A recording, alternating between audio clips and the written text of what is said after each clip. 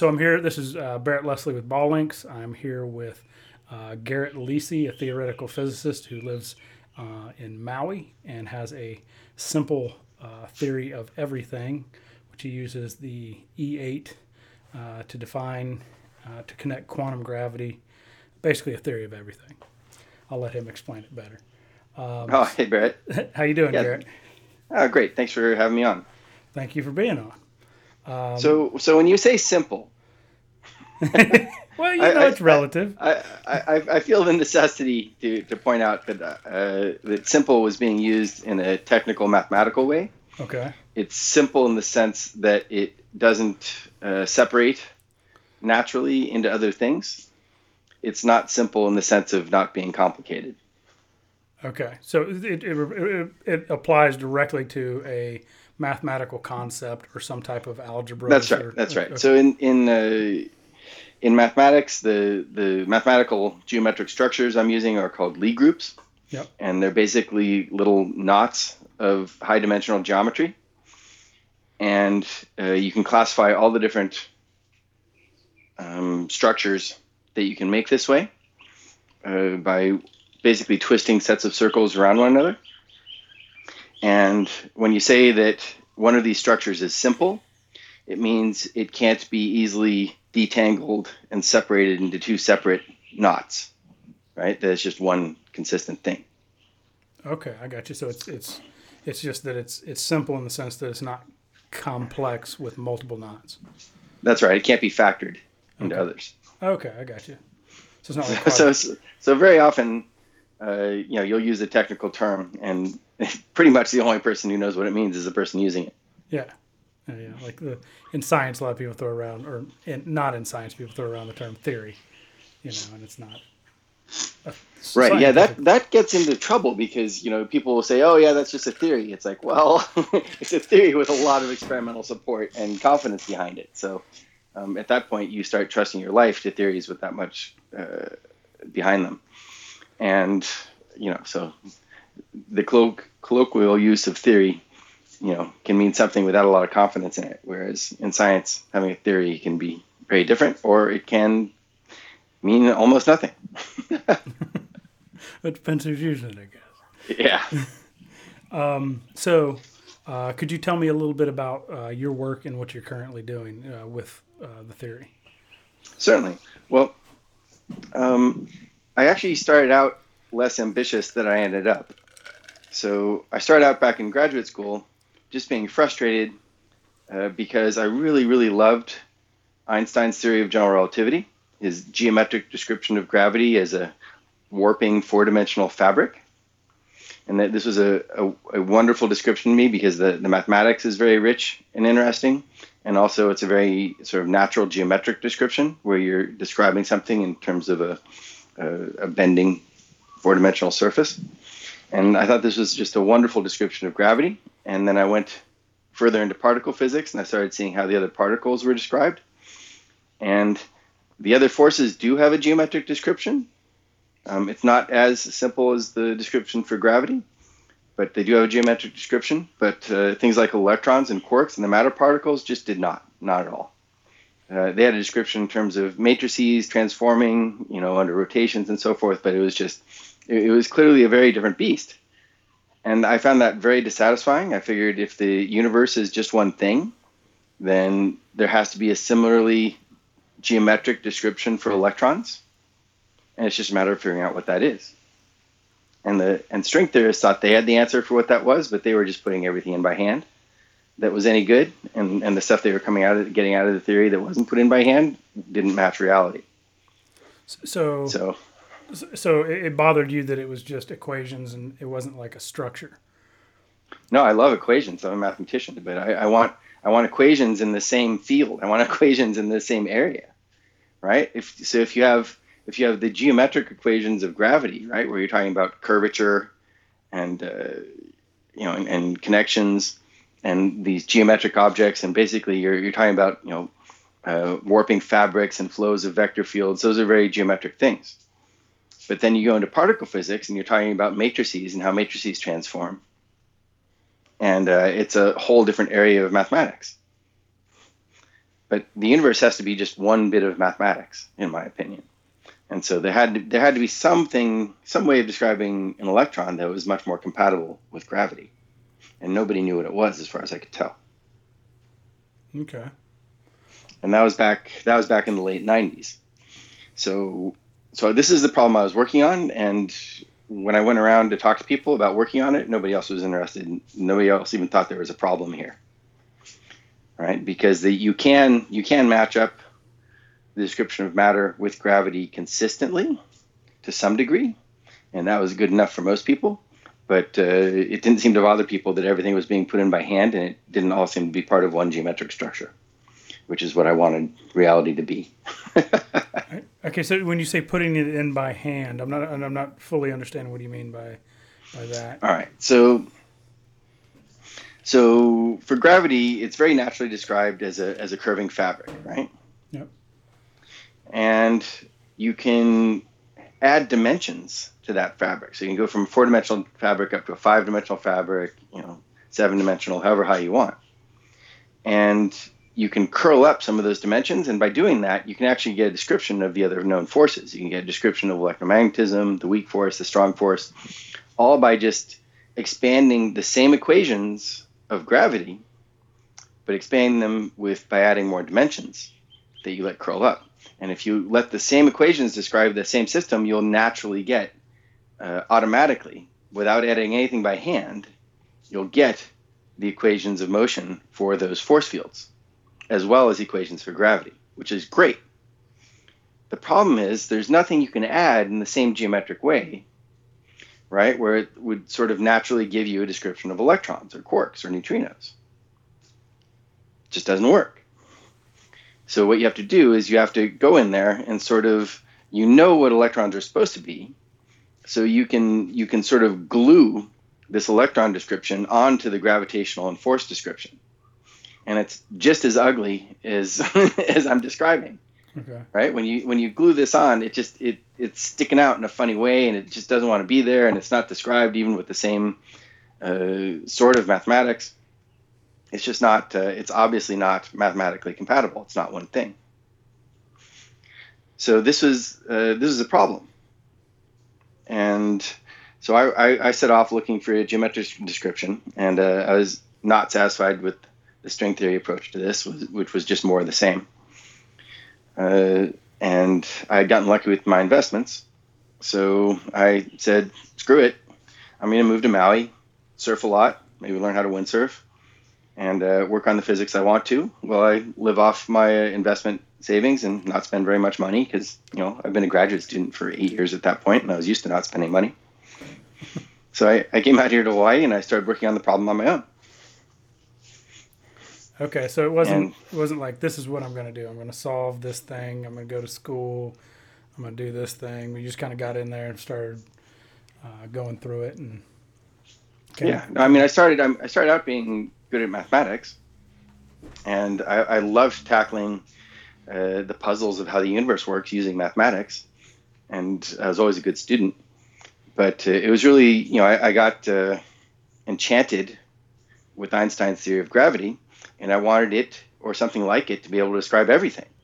And the one thing it couldn't describe well was electrons. And we did have a good description of electrons, it just didn't match up right. So I wanted to fix that. I wanted to figure out, what's the solution here? There's got to be one. So I spent years on that. I spent like 5 years with these extra dimensions and trying to see how electrons could be added in the context of having these extra dimensions so it would work, and just nothing worked. And it was about 8 years in when I said, all right, I'm going about this wrong. And since I was just a guy off on an island, I didn't have students depending on me, I didn't have grants, I didn't have anything holding me down, I basically wiped the slate clean and said, all right, what if we look at it, instead of from the point of view of gravity, what if we look at it from the point of view of the other forces? So instead of adding extra dimensions to gravity and using that to describe forces, the other forces are described with these objects called Lie groups. And by adding the right Lie group, you can actually get a description of gravity. And now it turns out that the description of electrons and quarks is fairly natural in terms of Lie groups. You can add representations of Lie groups. You can add see how electrons interact with Lie groups, and that's a more natural description than trying to tack them onto gravity and extra dimensions. And so I set down this path, and it was only a few months, maybe probably not even a year. I had assembled a description of matter compatible with Lie groups with gravity in it, all as one thing, and it was unusually coherent. And at that point, there was a private foundation that put out a request for proposals for grants. So I applied for grants to help my research, and things were far enough along and looking sufficiently good that they gave me a grant. So I got a research grant to work on that, and which was great because it gave me more time to surf. Didn't have to work. I could just spend my time surfing and working on this research. So I kept going on the research, and at that point, I moved to Lake Tahoe, and I was staying in a friend's ski cabin. And this structure I had put together of matter and interacting with the forces, interacting with gravity, was unusually coherent. So I started to wonder, well, this is so coherent. I wonder if it's just one thing or part of just one larger thing. So I started looking at what it might be part of. And it turns out that I hadn't seen these before, but there are these exceptional Lie groups that just naturally include exactly the structure I had put together. It exactly includes the interaction of matter particles, electrons and quarks, within the Lie group itself, all as one thing. So who showed you the Lie groups? There was a blog post by a mathematician named John Baez. Okay. Was it those guys in Michigan or? No, he wanders around quite a bit. I think he's mostly based in Riverside, but he also spends quite a bit of time in Singapore. Okay. But he wanders around quite a bit. He's quite a well-known mathematician, and he has quite a well-known blog. So, I knew of it, and I was familiar with a lot of it, but I hadn't. You don't see these specific exceptional Lie groups in physics. They're exceptional in that they stand out as being different than the other Lie groups, and they're almost never used in physics. But it turns out they have exactly the structure I was looking for, and it was just a perfect match of the known matter particles into this largest, simple, exceptional Lie group, which is pretty fantastic. Okay, yeah, because I mean that's usually like big advances in physics and various fields of science. Usually, there's some crazy abstract mathematics that was invented, 30 or how many ever years previously, and then there's no use for it other than math. Yeah, it's exactly like that. Yeah. And where we're at, the mathematics very often leads the theoretical physics research, and because the mathematicians are sort of exploring the mathematical territory without regard to reality, right? They're not constrained by reality, by reality, yeah. But sure enough, physicists, in trying to figure out how to describe reality, end up pulling from these mathematical tools and these mathematical discoveries. And sure enough, it almost seems like the prettier the mathematics is that's discovered, the more likely it's going to find use in describing physics. It really seems that way. So anyway, yeah. So I, after encountering these Lie groups, I was extremely excited and started writing up papers about it, talking about it at conferences, and it got a bunch of attention. But since my theory was a proposal for a unified theory, and it didn't have any strings in it, it really pissed off the string theorists. So they were some of my harshest critics. They were trying to tear me down as best they could, and in my opinion, they went about it a little bit unethically, but effectively. And so I'm back to being this guy on an island working on stuff. Okay, so there's not much support for it in the theoretical physics community, or is it? Well, it's certainly known. Yeah. And there's a small group of people working on it and on related things. But there's not a large research program in this direction, even 10 years later, no. It's mostly still me working on this. Okay. So do you go to conferences and things like that and present it? I do. I go to workshops, conferences. I've even hosted a couple of workshops here. So I'm running a small science institute here on the island of Maui.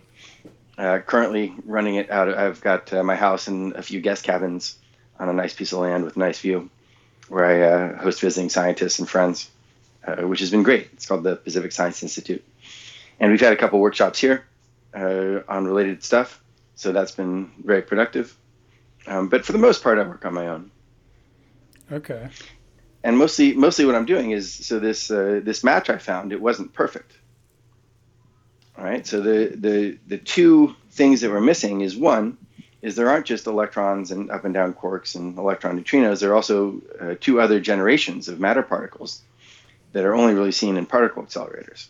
Right. So as well as the electron, you have a higher energy partner called the muon, and then a third high energy partner called the tau. And every matter particle has these three copies like this, where they have the same properties, they only differ by having larger masses. Okay. And this is a big mystery in particle physics, is why are there three copies? And I saw a hint in this E8 Lie group of why there are three copies, but it never really worked perfectly, right? So it just didn't seem to want to work right. And I knew there was something I was missing. I didn't know what it was, so I've been looking for that.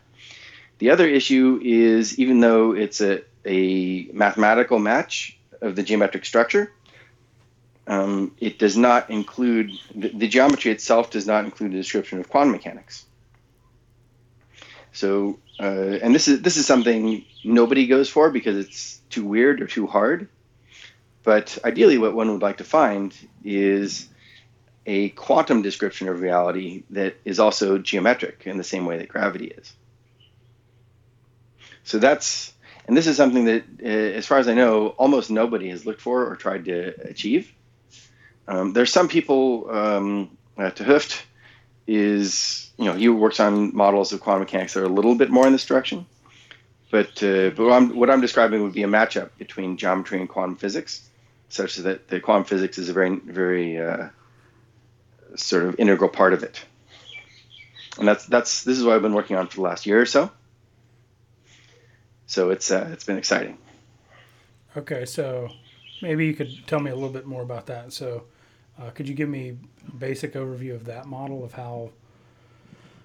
I mean, I kind of understand the E8 structure Yes, to a degree, right. I understand what the model looks like, because I built the E8 model and looked at it, and I understand. Right. Well, this is actually so those root diagrams that result in the various structural models of it, where you put together the 240 points and project it in various ways to get various geometric objects that represent the Lie group. Those are basically their higher dimensional diagrams of the smooth geometric structure of the Lie group. Okay. So you have and smooth, and by smooth, or is that some mathematical term I'm over? That I'm not. It is a mathematical term, but it means the usual thing, which is it doesn't have any cusps in it, or corners or singularities or anything like that. It's a smooth high dimensional surface. Okay. So these diagrams are actually a way of describing the twists and turns of this surface in high dimensions. So the diagrams themselves don't have a physical existence since they're just diagrams. Okay. But we think that our universe is the physical instantiation of one of these warping high-dimensional smooth objects. If this sort of description is correct. Okay. So then, go ahead. I don't want to interrupt you, but I have a thing that you said on that. Sure. So you said it's just a diagram, right? So it's not it's not the physical object that is these point particles in an 8-dimensional space. Right. Right. It's a mathematical representation. That's right. Okay. And I think I've asked you this in the past years ago, and it's just a question that I've asked many people is these descriptions are higher dimensional, because like a higher dimensional matrix is just straightforward. It just, you just put more rows and columns in there, right? And that gives you dimensions and mathematically, and that's straightforward. But a physical space, which some theoretical physicists claim, that's a whole other thing, right? Right. And so in your model, is it both? Is it one? Is it the other? Is it unknown? Is it? Well, you basically do add and consider additional physical dimensions to space. So there are different directions that theoretically one could move in. But within these Lie groups, since these Lie groups are symmetric, when you move in one of those directions, which we do all the time, you don't notice any difference. There's no change. So that's why it's called a symmetry. Okay. Symmetry is something that when you move that way, nothing changes. Okay. So when you add these extra dimensions, there's nothing that changes about the model. But what happens is when you consider how things can move in these other dimensions and interact, what you get is you do get effects that are measurable in our 4 dimensions, our 4-dimensional space-time. And these, in fact, are just exactly the forces and particles that we see interacting. Okay. All right. These are a result of things happening in higher dimensions, which is kind of cool. And in a physicist's mind, these are physical dimensions. We just can't, we can't walk in that dimension. Yeah. Right. Because and if we did, we wouldn't notice any difference. So effectively, we're not going anywhere, except we are, but nothing's changing. Okay. But yeah, go ahead. At least you're attempting to answer it. Most people I ask just basically give me some horse shit and move on. But yeah. No. It's an interesting question.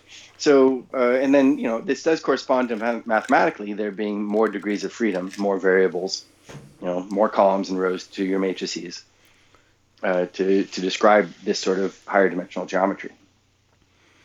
Yeah, I understand it. I understand it mathematically, to a degree, but the concept that there's a physical space of higher dimensions is, I'm super fascinated by that we could actually measure a higher dimensional space at some point. Well, we are. If you, when you look you take 4-dimensional space, right? Okay. And you add just one dimension, and you say, okay, what happens if this extra dimension I've added can curve around? And what you get is electric and magnetic fields interacting. Okay, so the 5th dimension would contain the electromagnetic force. It's not that it would contain it. It's that its behavior would manifest itself as electric and magnetic forces. So we, historically, we're living in 3-dimensional space, moving through time. Yeah. And historically, we discover, oh, hey, there are these electric fields, there are these magnetic fields. And then Maxwell says, hey, they're the same thing. They're just different aspects of the same electromagnetic field.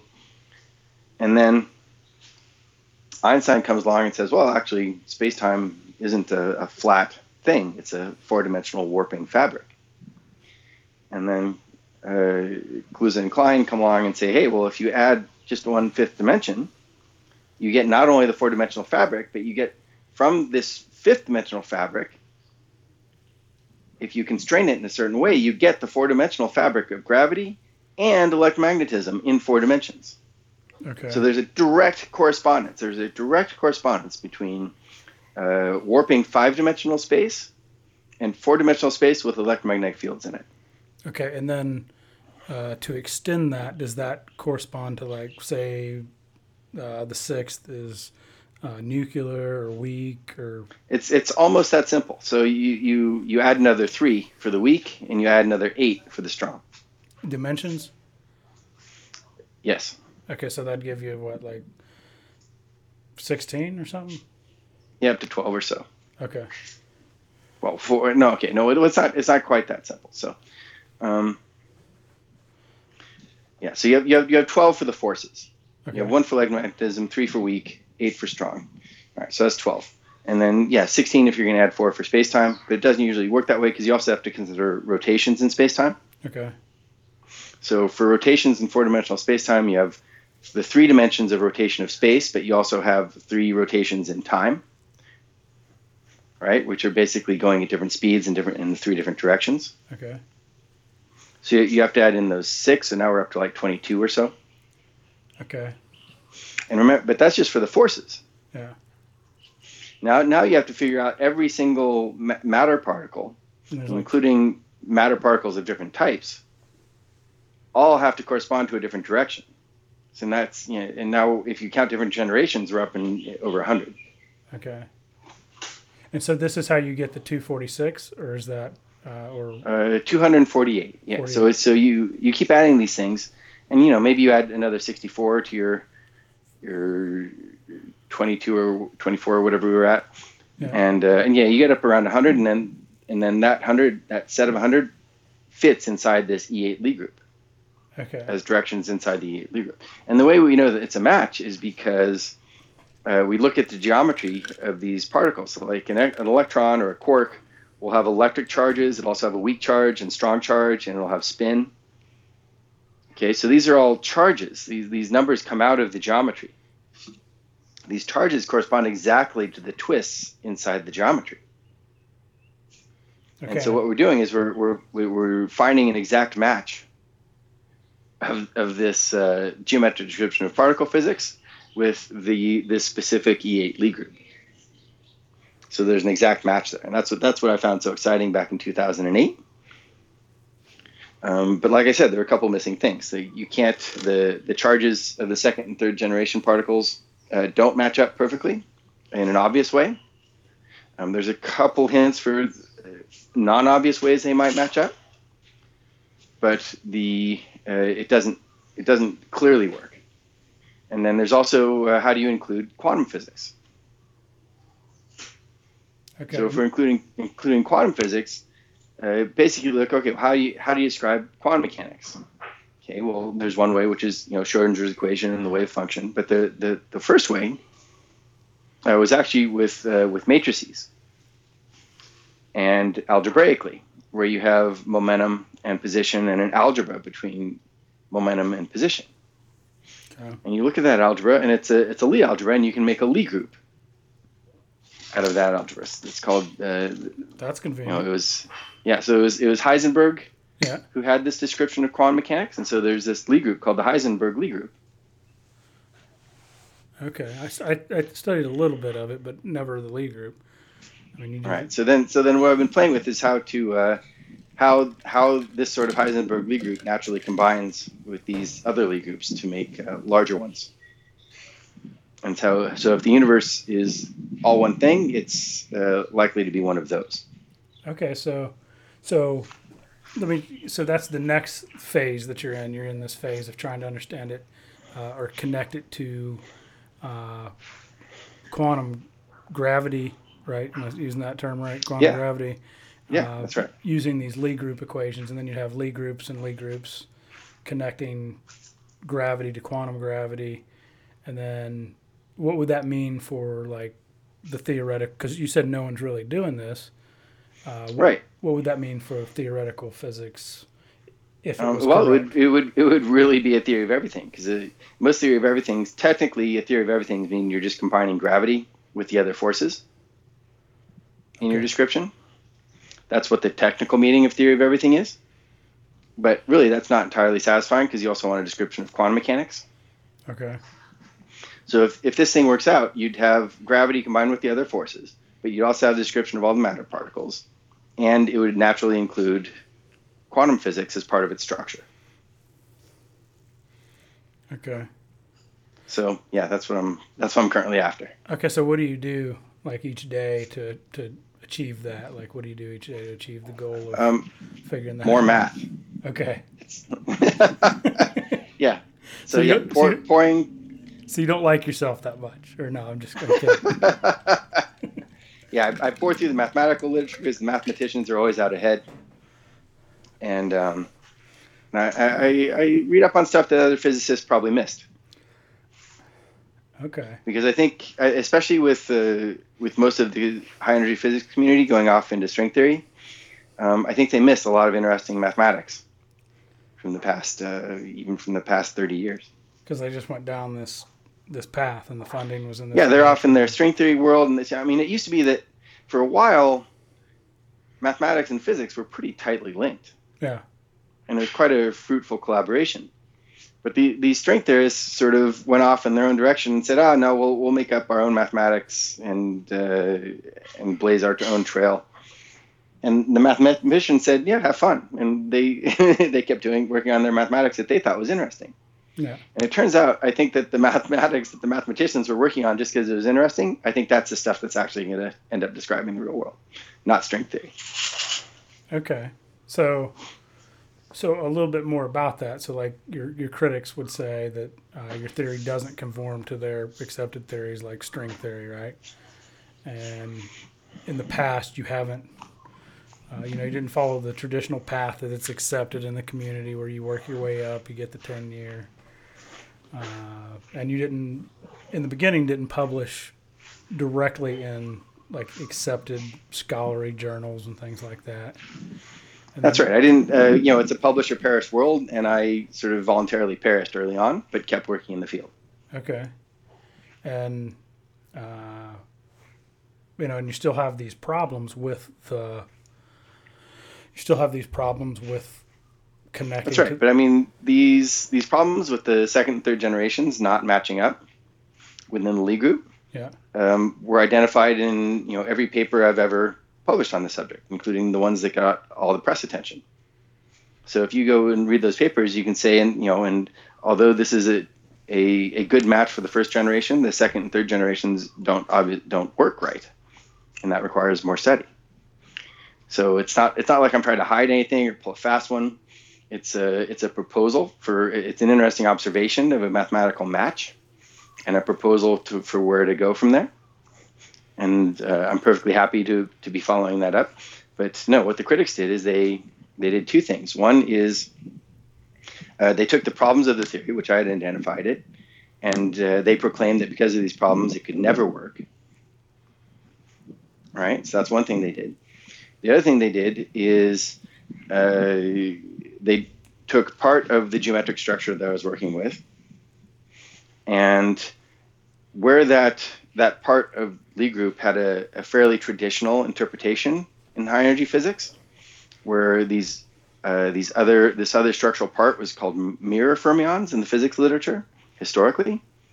They did something weird, which is they, instead of calling them mirror fermions, which had been considered for many, many years, they called them an anti-generation and said because of this anti-generation, which is this really weird thing, the theory can never work. But that's very misleading. I mean, physicists encountered mirror fermions before, encountered this mirror matter before, and there are different methods for dealing with it. And it's certainly not something that's ever been considered absolutely impossible or deal-breaking for a theory. There are techniques for dealing with them.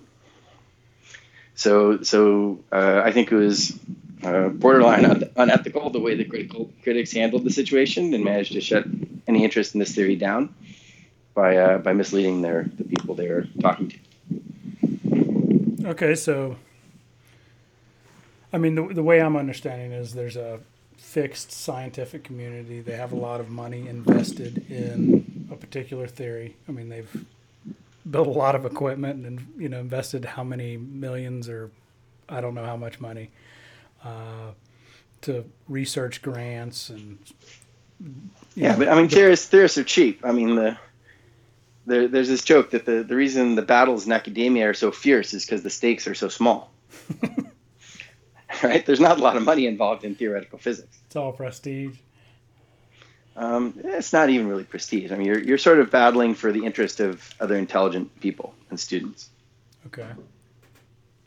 So string theorist's worst nightmare is that students wake up and realize that string theory is bullshit and work on other stuff, and they don't get the bright students anymore. Yeah. So how would you? So say it turns out, say you do this quantum gravity thing, right, and the equations work out, they sync up. You're able to prove it. You submit it to a journal. It comes out right. No, I'd just make it publicly available on the archive. Okay. I'm not on any career ladder, so I don't need to publish in journals. Okay. So how do you get other people? Is what I'm saying is like, I'll just give an analogy, and I'm not saying it's correct, but it's an analogy that makes sense to me. So like I have diabetes, right? And I go to the endocrinologist, and they give me a particular diet because the science says this is what you should do. Yes. Right, and I do that, it doesn't work, and I start reading online. I figured out that like if I put my body in keto, it's like the perfect diet for reversing diabetes. That's right. So I start doing that. It's not scientifically accepted. It's not accepted by the medical field. and they're actually telling me that it's bad for me and I shouldn't do it, although it's solving the problem. Now, I'm clearly fixing the problem, yet they're not going to change their mind because they believe whatever it is they believe. Yeah, the biggest problem, I mean, I love science. Yeah. I really do. But man, is it slow. Yeah, so it's really slow. So I think you're right. I think a ketogenic diet is a wonderful way to start working on just curing diabetes yourself without medications. And it's very effective because you're basically transitioning your body from burning glucose and dealing with sugar at all to burning fat and converting fat into ketones. And I think it's a fantastic way to go. It's also a fantastic weight loss program for anybody who wants to lose weight. Yeah, I lost like 40 pounds on it. Yeah, it's amazing. So I've been doing a ketogenic diet for the last 6 months or so, and I had similar results. And I'm not even diabetic. Oh, yeah. I just think it's a fantastic thing. That's definitely the way to go. And your mind's steadier and all, or mine is, and all that. Yeah, it's basically a great hack on your own body. Exactly. And so bringing it back to the physics, I mean, even to understand your model, right? To sit down and understand it, it's going to take probably months of going through equations, and you know what I'm saying? Like, it's going to take some time and a serious investment. Right. You have to build up to understand the usual description of particle physics first, and gravity. Yeah. And then once you can understand the usual description of particle physics, including the application of Lie groups in that description, then you can start looking at the work I've done and think about where to go from there. Okay, so do you have a plan to show that to the, because there's some people at that level. Well, I have spent some of my time as a teacher, and I do enjoy writing about stuff. But right now, I feel like I'm still exploring. So I'm more in the exploratory phase than I am in the teaching it to other people phase. Okay. But if I find more really cool stuff, then I won't have any choice but to write a book or go around lecturing more often. There you go. So, so if you were to give, so what's your best advice to a young someone who wants to be a theoretical physicist and attempting to get into theoretical physics? Probably don't necessarily follow the crowd. So there's a lot of pressure in theoretical physics to concentrate on what's popular, right? And you can make a name for yourself by working on popular problems, but there's already so much attention on the popular problems that you're probably not going to get anywhere. So if you really want to find new stuff, you're better off looking where nobody else is looking. Or maybe where just a few people are looking. Okay. And what would be your overall message to folks, like anyone listening, that you'd want them to get from your research? Oh, wow. Well, there's like advice for life, and then there's, what I found in physics. And now what I found in physics is that I think our universe is unusually mathematically pretty. Right? I think our universe literally is a beautiful bit of mathematics come to life. Now, for advice for life, it's sort of what sort of path and what sort of human you want to be. I mean, if you want to be part of the herd, then go with conventional living and do what other people are doing and have fun. But if you want to have a life that's a little bit different and maybe find something that nobody else has, then don't pay attention to the herd. Pay attention to what interests you and chase that down. And that I find that to be very fulfilling. It can also be a little bit isolating. So while you're doing that, you also want to cultivate good friendships, good relationships, and have that holding your life up, because tackling hard problems that other people aren't very interested in is very hard and frustrating. So you want to make sure the rest of your life is good if you're doing that. Okay. Yeah, and I've listened to a few interviews with you, and you surf and spend a lot of time out in nature. Obviously, I can hear the birds chirping in the background there. That's great. Not sure what that is. That's Yeah, right not, on cue. Yeah, it's not an East Tennessee bird. I can tell you that. No, But that's a minor bird. okay. What's he look like? Is he like a?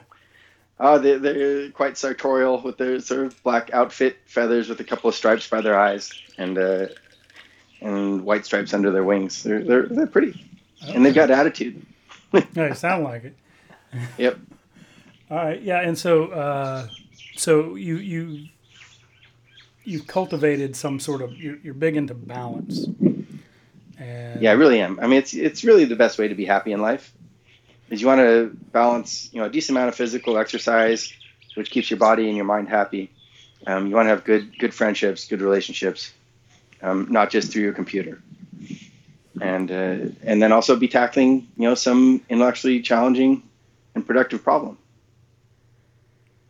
Okay. So you want to keep all those things going at once if you can.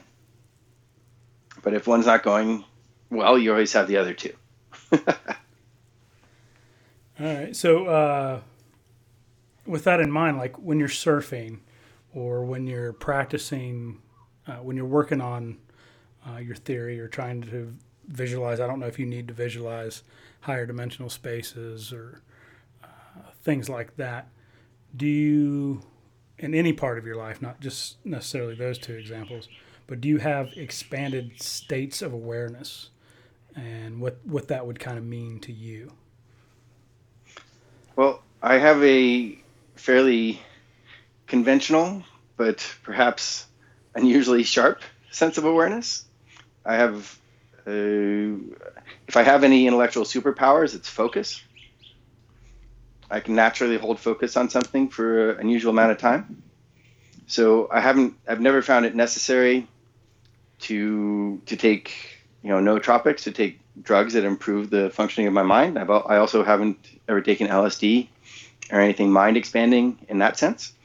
For mind expanding experiences, I have mind expanding natural experiences, or I go to Burning Man and take in the art and all the wild costumes and all the fun going on. But I don't need drugs to help trigger my mind into some weird state to do that. And I think when people do take such drugs, the experience of it is as if they're dancing in other dimensions, right? It's like you have this consciousness of other dimensions, or there's this big geometric symmetrical object or a tunnel in front of you. But it turns out that's just what our mind does when it's stressed out on weird chemicals. Okay. Yeah. And I think some of those chemicals are naturally in our body, Yeah. like, and I think you can come across them naturally. And I think people have those experiences. I'm not trying to lay philosophy down or anything, but like, and you have those experiences, and the myth, whatever myth is it that you know, right? Like if you're a Christian, you have a Christian myth, or if you're a Hindu, you have a Hindu myth, and then your brain kind of uses that, right, to create that myth. So that's a whole other thing. But like, so have you had those types of experiences? Not, with a myth involved, but. Well, I'm a capitalist religiously, so when I meditate, I just see money. Okay. I don't know if that happens to other people, but you just sit there in dollar bills. I'm totally joking. I've meditated in the past, and it's wonderful for clearing the mind. Okay. And for sort of bringing oneself more peace. But I got to the point where I'm like, all right, I've got inner peace. Now what do I do? So I decided to go and surf and play and, cultivate good relationships and spend my intellectual horsepower working on problems in theoretical physics. And that's sort of how I got here. Okay. Yeah. I would think it would be, for me at least, when I did math, it was could become very distracting and stressful, and meditation or clearing my mind some way helped. I'm sure. Well, it's frustrating more than anything. Yeah. If you're trying to work on some mathematical problem and you know it's supposed to work out, but it's not working out right, that's more frustrating than anything. So you basically want to go do something else intense for a little while and then come back to it and have a look at it with fresh eyes. So that's kind of what the surfing is. Yeah. Okay. It's also just really fun. Yeah. I mean, if I could do it, I would. I tried it one time and ate it hard. Try a bigger board. If you're a bigger person, use a bigger board. Yeah. It was when I was about 12 or so out in Carlsbad, so it was. Yeah.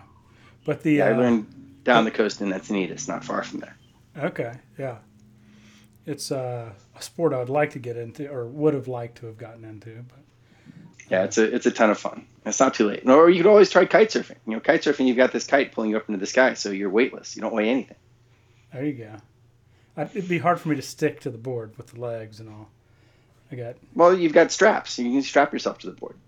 I'm looking for excuses why I can't do it. You don't have any good excuses. Okay. Yeah, it's Yeah. I've got a friend who's paralyzed who manages to go out and kite surf. If he can do it, you can do it. Oh, you had to pull the paralyzed guy on. Yeah, I would try it. It's yeah. I got a math problem that I need to finish solving that I never finished. Well, that'll help. The kite surfing will definitely help with that. Find that balance. It's folding the Sierpinski tetrahedron.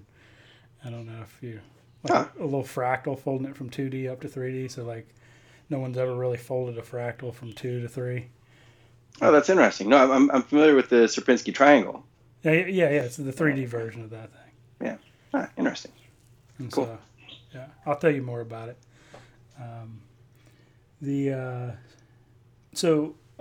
Just one final question. Sure. One question. Okay, so string theory's over here. Your theory's in Lie groups. Is there a way that those two could both be correct or both be wrong, or there's some bigger picture? Like the analogy I'm thinking of here is, I don't know if you've ever heard it, it's like an old Indian analogy or something, and it's like 11 blind guys are touching an elephant. Right. And I'm sure I'm just hacking the analogy, but one guy touches it and he's like, it's round and it feels like a big shell, and the other guy's like, it's a big floppy thing, and then yep. They're just a bunch there's so many string theorists using so many different branches of mathematics to build string models and branches off of string models. And it's such a flexible toolkit that whatever it is I find, if it is successful, a bunch of string theorists will warp what they're doing to match mine and say it's the same thing. But it won't be. Okay. Well, I mean, the string, like I've tried to understand the string a bit, and it's like, it almost just sounds like we couldn't figure out what it was, so we just said it's a vibrating string and it vibrates. it's not that bad. But string theory is a toolkit for building theories. The problem is the only theory they haven't been able to match is our world. Okay. So there are some restrictions on what you can build, and it turns out building the world that we see is almost impossible for them. They really have to bend over backwards to try to do it. It's not natural within string theory to build our universe, which you would think would be more discouraging to them than it is, but I don't know. They're so full of what they're doing that's not. Yeah, and that's a problem that I've come across, is it gets to the point to where you're past mathematics and science and you're into essentially some sort of fantasy world, right? Like it really is. It really that's really where it is. Yeah, and it's like it's hard. Yeah. It's hard to tell who's claiming what and what's real and what's just made up. And certainly the degree to which both my work and string theory match up to the standard model, to the degree with which they both match up, they have to overlap. Okay. So they have to overlap with what's actually experimentally tested and known. Okay, so so I'm gonna probably end the interview here. So you have it's the Pacific Institute in Hawaii. Pacific Science Institute. Pacific Science Institute. And so folks Yeah. who are working on open problems, or who can come to it, or that type of thing.